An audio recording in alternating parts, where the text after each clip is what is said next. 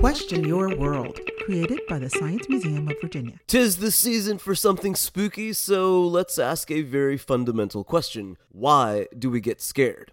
Why we get scared could be answered in a myriad of ways, but basically it's our body and brain trying to survive or cope with a perceived threat. Scientists have looked into this topic and used two major categories, fear and anxiety. When there's an external threat, our body reacts by going into fear mode. For us humans, our ancestors passed this on through genetics, allowing us to enact survival instincts when a rhino was charging our way, or if you were trying to avoid becoming a lion's dinner, for example. When that fight or flight fear kicks in, our brain actually goes into a panic mode and shuts down the brain's rational processing area, called the amygdala. It also increases heart rate and increases blood flow to your larger muscles and extremities. Basically, it's getting your body prepared to physically react. On the other end of the spectrum, we have anxiety. This deals with when you have a reaction to a perceived threat to facilitate coping with an adverse or unexpected situation. Anxiety comes into play for situations involving social hierarchy, change in comfort levels, or other internally driven variables. This has different impacts on the body, like losing sleep, feeling dizzy, nausea, among others. Regardless, both fear and anxiety are adaptive qualities for us humans to survive or cope in an ever-changing and ever-uncertain world. Remember, folks, the only thing we have to fear is fear itself. And sharks, and bears, heights, clouds. For more information, please visit smv.org.